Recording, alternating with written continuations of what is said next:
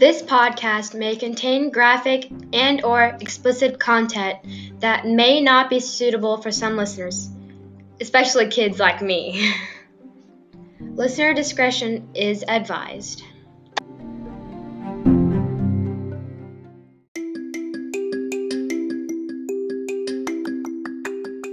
You're listening to the Real Life Podcast, brought to you by the Thin Blue Line for Women. In this podcast, we open up and talk about real life issues as they relate to first responders. It's raw, it's real, and it's about time. I'm Tamara, your host. Thanks for joining me.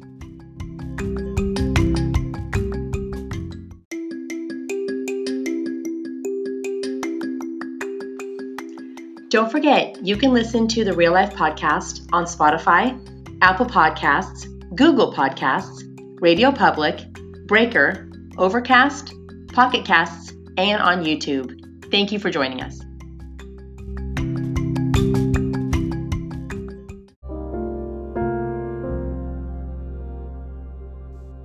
Have you ever wondered what being a part of CSI is really like? If so, here's your chance to experience it. My book, titled Through My Eyes, CSI Memoirs That Haunt the Soul, contains 11 personal accounts of the most grueling and heartbreaking crime scenes I worked during my 15 years in the Crime Scene Investigations Unit. While reading my book, you'll walk inside the crime scene tape with me. You'll catch a glimpse of what I saw, touched, smelled, and even tasted during an average workday. I'll take you on a difficult journey of memories, uncovering layers of emotional trauma left behind. So if you're considering a job in CSI, this is the book for you. Or if you're just wondering what it's like to work in CSI, again, this is the book for you. Through My Eyes is available in the ebook format and paperback on Amazon.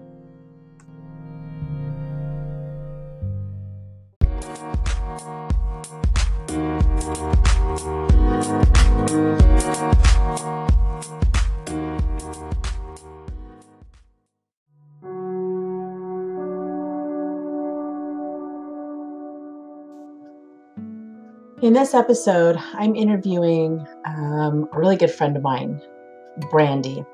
I worked with her husband, Steve, in Crime Scene Investigations Unit in the department. And one day he was out on his motorcycle, off duty, and he was killed on his motorcycle. And I didn't know Brandy at the time. I only knew Steve. And I met Brandy at this time in her life when her kids were really little, and we formed a friendship and we've been very good friends ever since. But I wanted to have her as my guest because there are a lot of women whose LEO husbands die in the line of duty, but we don't get to hear from those who die in off-duty accidents. So I wanted to get her take on it, and I wanted you guys to hear it too. So it's going to be really raw and real. So you might want to get some tissues, and here we go.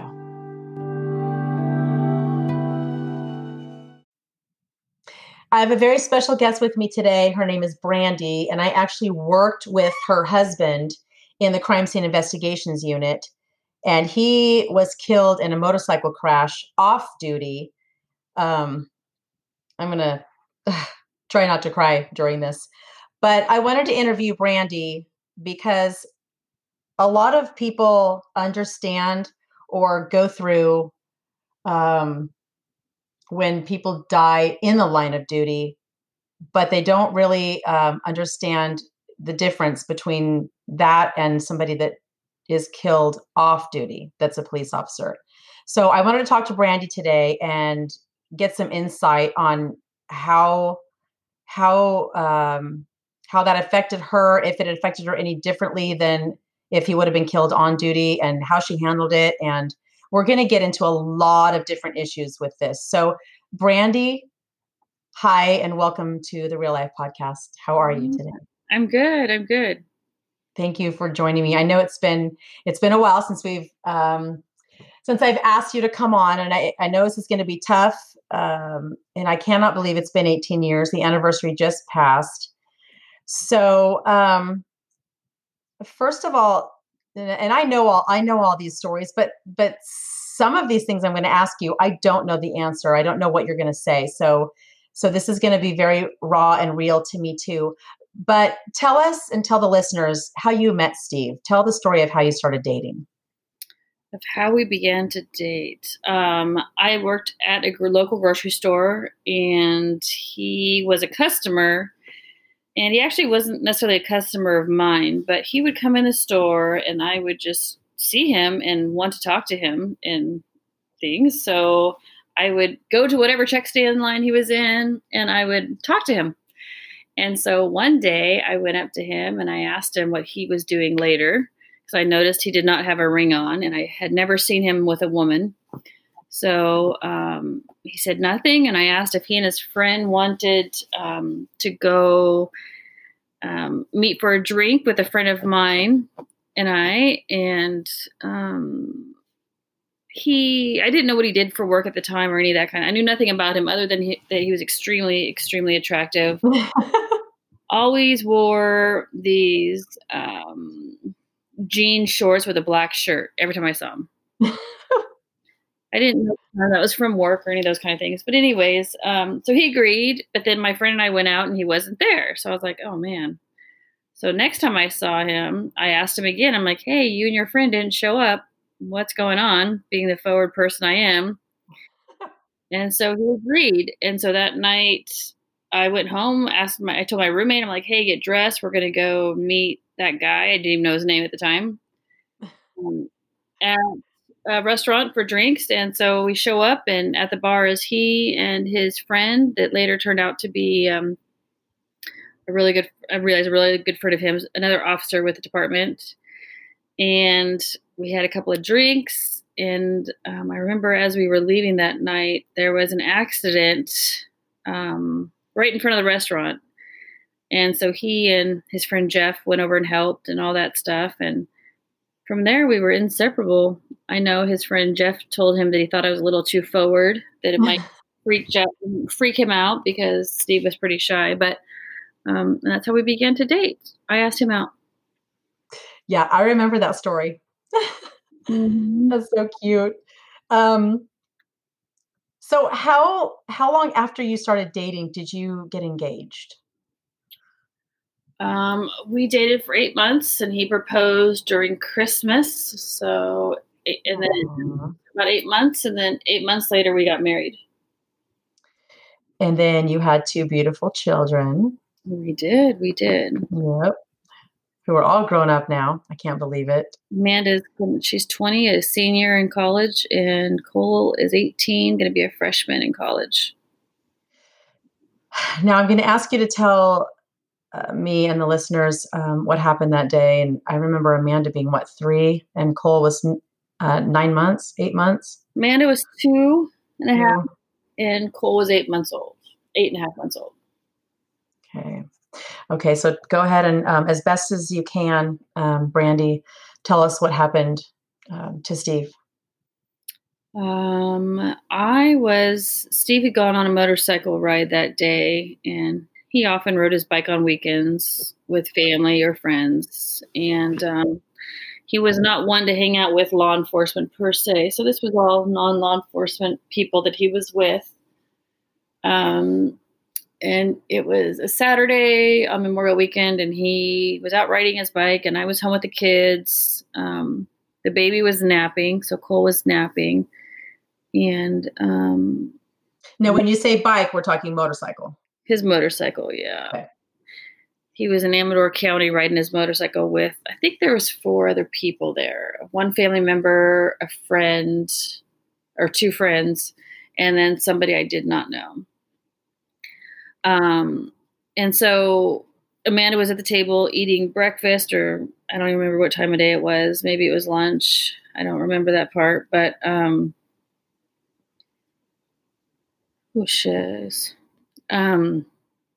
remember I got a knock at the door, and I was in the middle of making some food for us for later. And I got a knock at the door, and it was from a lady named Barbara. And, I recognized Barbara because I also knew Barbara from the grocery store where I met Steve at the time. Because at this time I was I had been working at the store for 10 years when I finally quit the store before I changed careers. And so I knew her as Bubba. So Barbara comes to the door, and she was dressed like a civilian. And she asked if I was home alone, or if I was home alone. And I was like, that's kind of strange.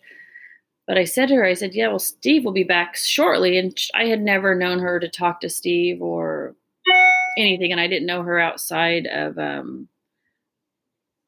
this grocery store I worked at. So, and I don't know exactly what she said, but I remember her I said, Steve will be home shortly. He's on a ride. And, man, we Take your time. Okay, I'm gonna go grab a tissue because I did not think I would cry. Of course. While she's off getting her tissue, this is real life. This is what happens. So while the listeners just give her a second to get collected and get a tissue, and actually remember this day too. So I very well. This is hard, Tammy. I know. That's when she told me he wasn't going to come home. And all I remember is falling to the floor. And I remember just sobbing, gut-wrenching sobbing. And her asking me where the babies were at, meeting my kids. And I said, one's in the kitchen, one's sleeping. And that's all I remember. That's fine. I remember being there either that day or the next, and I can't remember what day it was either. I don't know why. I guess when you go through stress, you don't really remember small details, right? I remember walking up to you. Now, I didn't know you at this point. I knew Steve because I worked with him. I worked with your husband every single day. We worked the same shift, or I'm sorry, not the same shift, but the same days. He was days and I was swings, and we overlapped each other. And every time Steve came to one of our CSI meetings, he would bring Amanda, and I would hold her during the meetings, and so precious. And this is the first time I actually met you. And I remember coming to your house. I remember being in the kitchen. I remember this. And this is in your other house too. So I remember being in the kitchen, and I said, Brandy, what can I do for you? And do you remember what you told me? No. You said, bring my husband back. I'll never forget that. We can skip over details. I like this next story. Tell the story of that EMT officer who was with him at the accident scene, because I like this story because it has hope for me. It gives me hope, and I think it gives you some hope too. The EMT that was with him at the scene? The one, yeah, the special story about how he looked like he was at peace. To be really honest, you don't remember that? I remember, since that time, I remember, I do remember somebody, and I don't remember who it was, telling me that, I remember when they came to the house and told me, and then I said, you know what, I knew they weren't lying to me. I knew that they weren't lying, coming to me, telling me my husband was dead. I knew that part, but I said, I want to see it with my own eyes. And they said, well, are you sure that's the best thing for you? And I said, I don't know that answer, but I do know that that's what I'm telling you I need to see. And I want to go see my husband. And I remember going to it was a small town. So I remember but it was their idea of a funeral home, more or less. And Steve was laying there. And I remember I asked them to give me a minute with him so I could talk to him. And I remember just thinking to myself that he looked so at peace. For a man who had just been through such a traumatic thing, he had a little scratch on his chin. He looked swollen. And when I lifted up the sheet, I could see that his leg was this, was broken. But other than that, he just looked like a very overweight version of my husband that left that morning. But I remember thinking how at peace he looked. And just how that brought me so much comfort. I don't know, it's the oddest thing. And I remember them driving me back and them telling me too that they didn't think that he felt any pain. It was a sudden, brought me some kind of peace. And I do remember writing to the officer years later after the fact that was on the scene, the CHP officer, because he had written me a letter initially, not right afterwards, but sometime afterwards, just courtesy, following, once you know I'm thinking of you kind of thing. And so years later, and this is probably like 12 years later, I don't even know if he still even worked for the department. It didn't matter to me if he worked there anymore. I just wrote him a letter thanking him for being there with Steve when Steve died. And that was some kind of closure that I needed from that whole thing. Yeah. That was only a few years ago that I did that. Wow. How did you tell Amanda, being only 2 years old, how did you tell her daddy wasn't home? And what words did you use? I remember telling Amanda that daddy wasn't coming home, is all I told her. I said, daddy's not going to come home. And I said, and she was confused and she never cried. I hate to say this, one of the beauties I think of him passing when they were so little was that I could grieve myself without having to deal with their grief as well. Fast forward, it's been harder now that they're older because I've had time to heal and they're coming upon things that are newer to them that require me to be supportive of them. Mm-hmm. So it's this, and I used to do things like, we would send balloons up for daddy every time we went to restaurants, or we would do things like that. When I sold our house and I moved into the house I live in now, we planted a tree, and they still call it Daddy's tree. It's in the backyard. And that little tree is now almost as big as my 2-story house. Wow. That's awesome. I didn't know that. Yeah, and they still call it Daddy's tree. Like, what do you do with Daddy's tree? Did you ever bring yourself to go out to the actual scene where he crashed?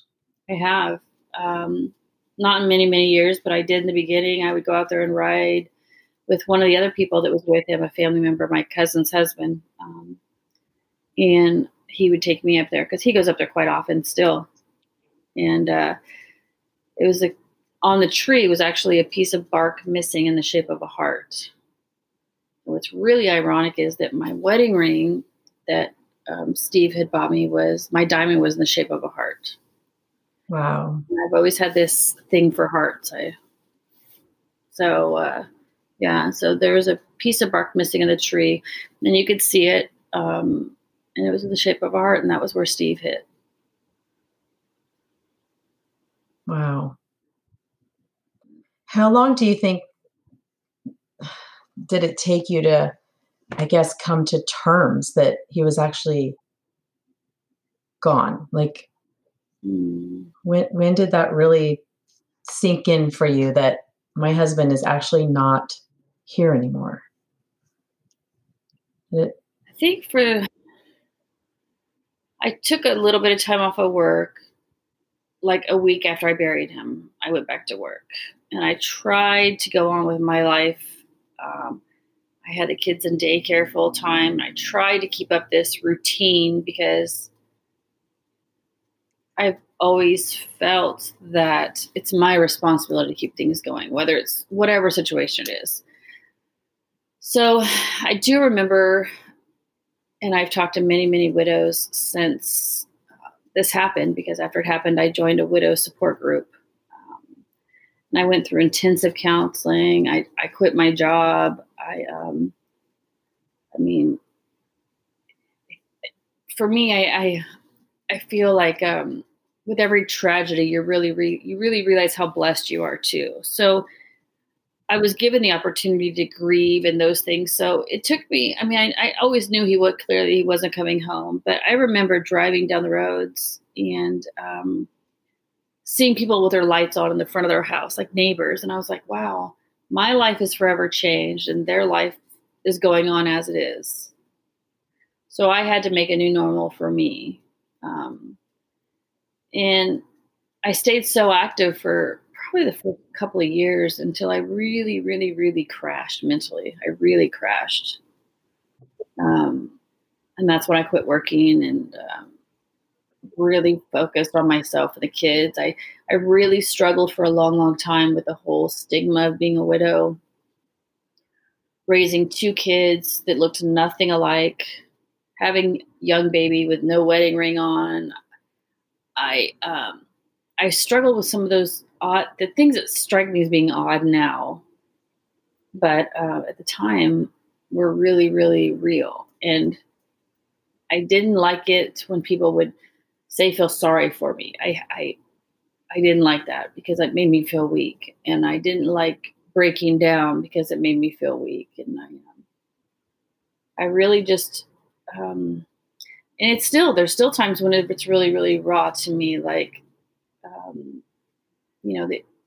I don't know why they call the date that a person dies an anniversary, because I don't see it as a positive thing. So I struggle with that a little bit. But like when the kids graduate, or the first father-daughter dance Amanda had to go to, wanted to go to, or holidays, like how do you explain on Father's Day, how do you explain that dad's not here?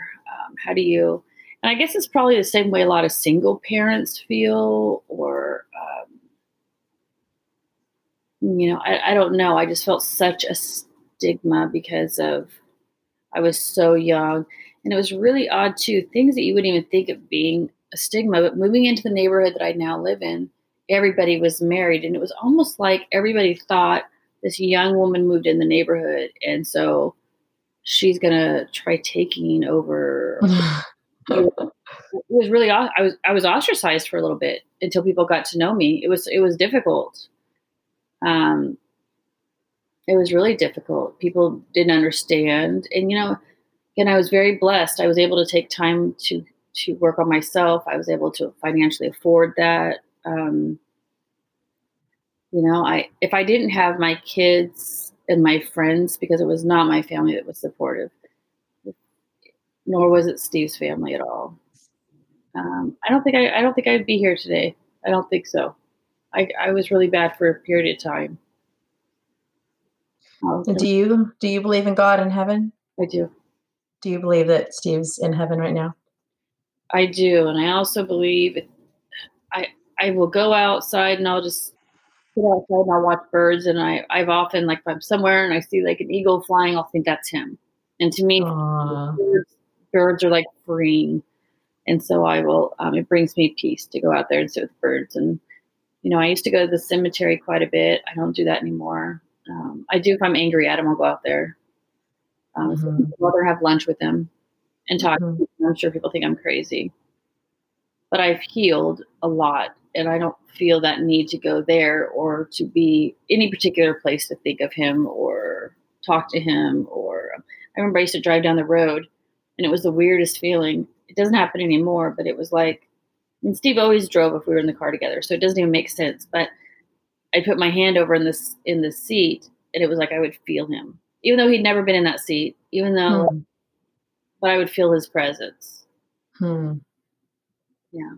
And so I do, I believe in heaven. And I was just talking to my youngest about heaven yesterday. And I see it as being a place of peace. And I see that what also brings me comfort is that Steve always wanted to have kids, and Steve always wanted to have a marriage and have kids, and he just got promoted and all these things. And so I feel like he died a happy man, and that brings me peace. With that, we're going to take a quick break. We'll be right back.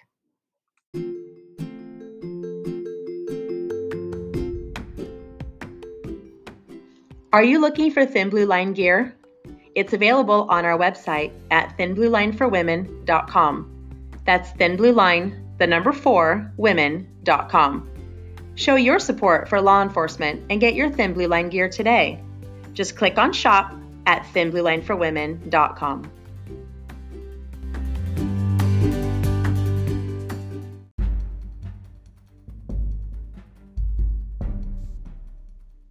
Are you interested in CSI or forensics?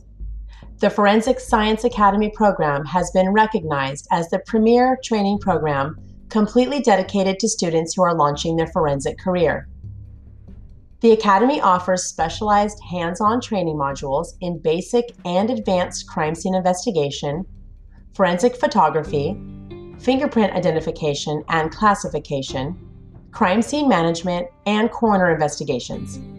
Instruction is offered in the form of weekend workshops, online courses, webinars, and seminars. Training at the Academy of Forensic Science will give students the competitive edge employers and agencies are looking for when hiring. Past graduates are now working as crime scene investigators, private investigators, forensic pathologists, coroner investigators, forensic nurses, forensic accountants, and even criminalists. The courses are taught by forensic professionals who are experts in the field and hold membership in the International Association for Identification and other professional forensic organizations. For more information, visit forensicscienceacademy.org. Again, that's forensicscienceacademy.org. And we're back with Brandy. Brandy, in your opinion, did you receive support from our department and or the CSI unit that he worked in? Do I believe? Oh, absolutely. I think that, I mean, in ways I can give examples. I remember everybody showed up at the house. I made friendships I didn't know you before. I got involved with the department in other ways, like the whole cheerleading for Pig Bowl. Oh gosh, I forgot about that. Yeah. We did cheer together. I didn't cheer. I tried to cheer. That was like, but that was fun. Yeah, and I think that they took care of all the insurance stuff. They actually made all the arrangements for the service. I don't even remember picking out where the service was going to be held. I don't think I picked that out. I think they did. It didn't matter to me at that point. I mean, they arranged everything. And I think that, of course my grandparents were my real support system, and they came down and helped me make these minute decisions and so forth. But, yeah, I didn't have to deal with that part of the grieving process. They did that all for me. And Steve's partner, Van, has been a blessing in my kid's whole life. I mean, he's still involved. He still sees the kids. He has been wonderful. Yeah, no, I don't think they could have done anything different than they did. The chaplains were amazing. And it's really has given me a new appreciation for everything that they do. Mm-hmm. I know that some wives feel differently than you do about, after they lose their husband in the line of duty or not in the line of duty. I think a lot of them don't get support and they feel left behind. They feel left out. Mm-hmm. But you don't feel that way?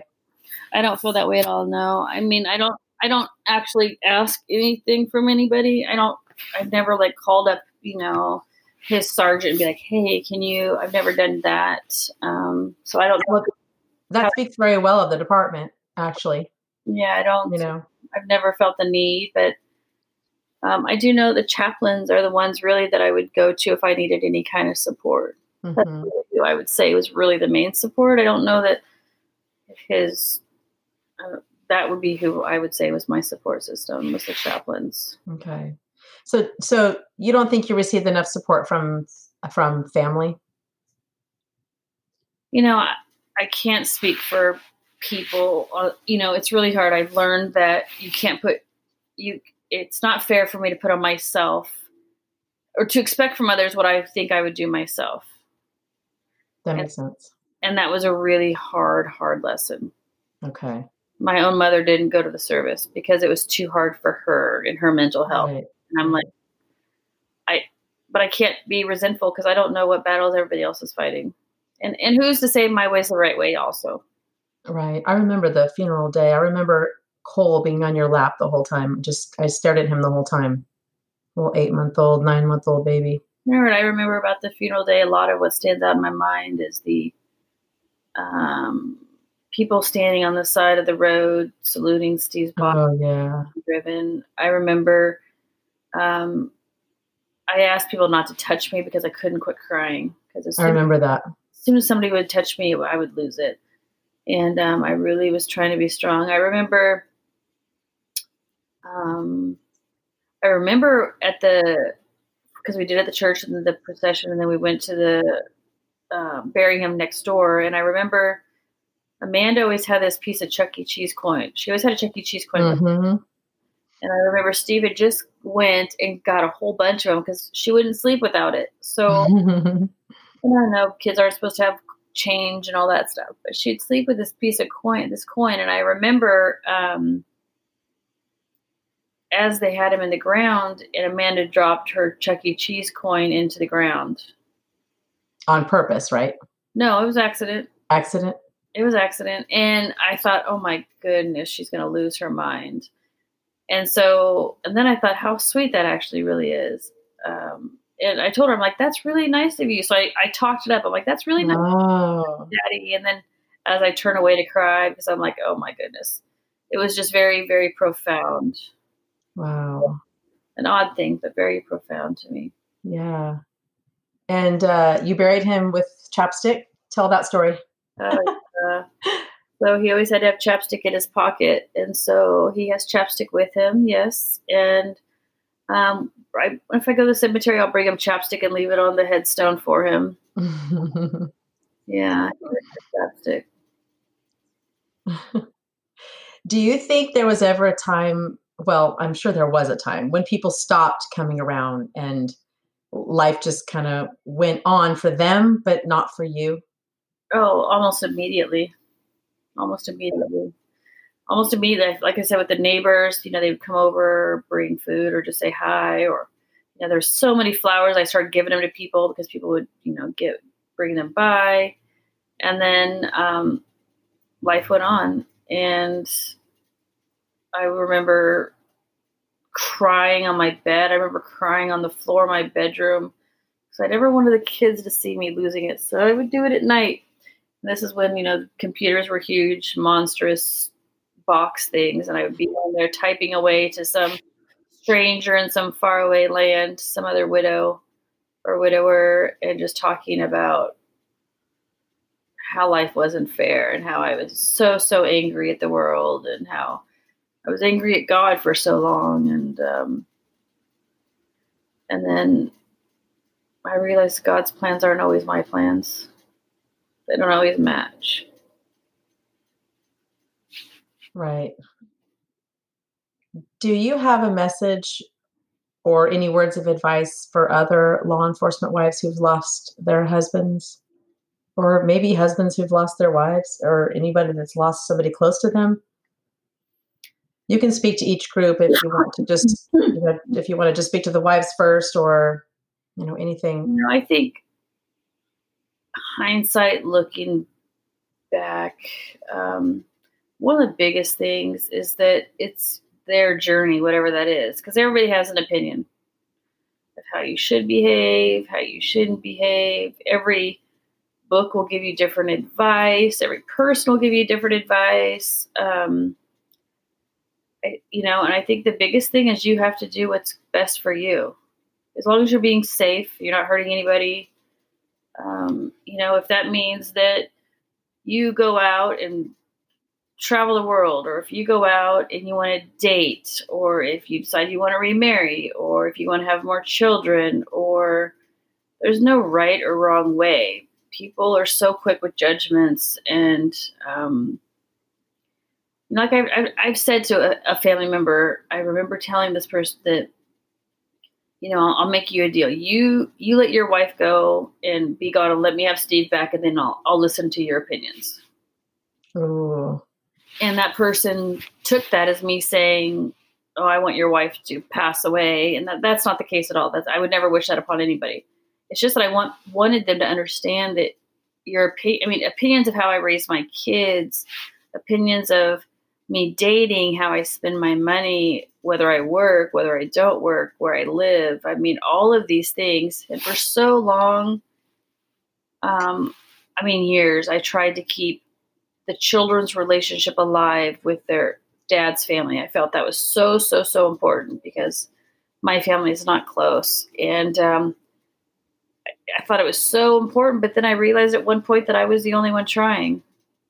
So then I stopped, and I became at so much peace overcame me because I was done trying to do what, like, I thought, in my mind, I thought, well, if my sister's son's partner died, I would be involved in this way. And I was so resentful over their family not being that way. And then as soon as Steve died, I guess they thought that we weren't family anymore because, I don't know, that's just that they fell off. And my only advice would be do what's best for you. If it makes you happy and you're not hurting anybody, you're not hurting yourself. I mean, I've raised wonderful kids. My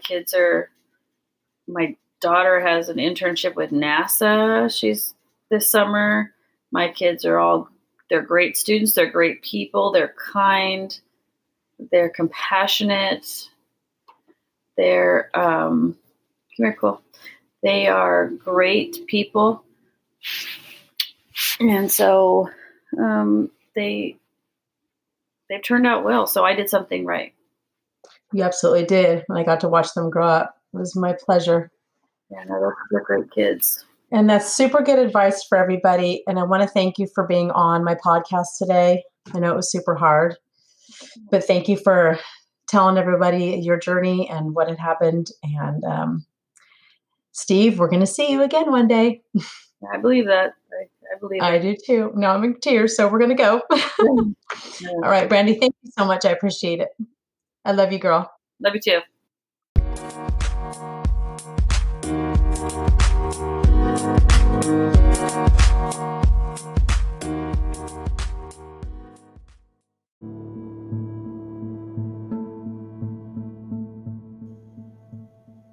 The Real Life podcast was recorded and is being made available by Anchor.fm and its affiliates solely for the informational and entertainment purposes. The information, statements, comments, views, and opinions provided and/or expressed on the Real Life podcast are entirely those of the host, guests, and callers, and are responsible for all show content and do not necessarily reflect the opinions of the agencies and communities that the guests may serve. Some parts of the Real Life podcast may contain adult content intended for people who are 18 years of age or older. Please listen responsibly.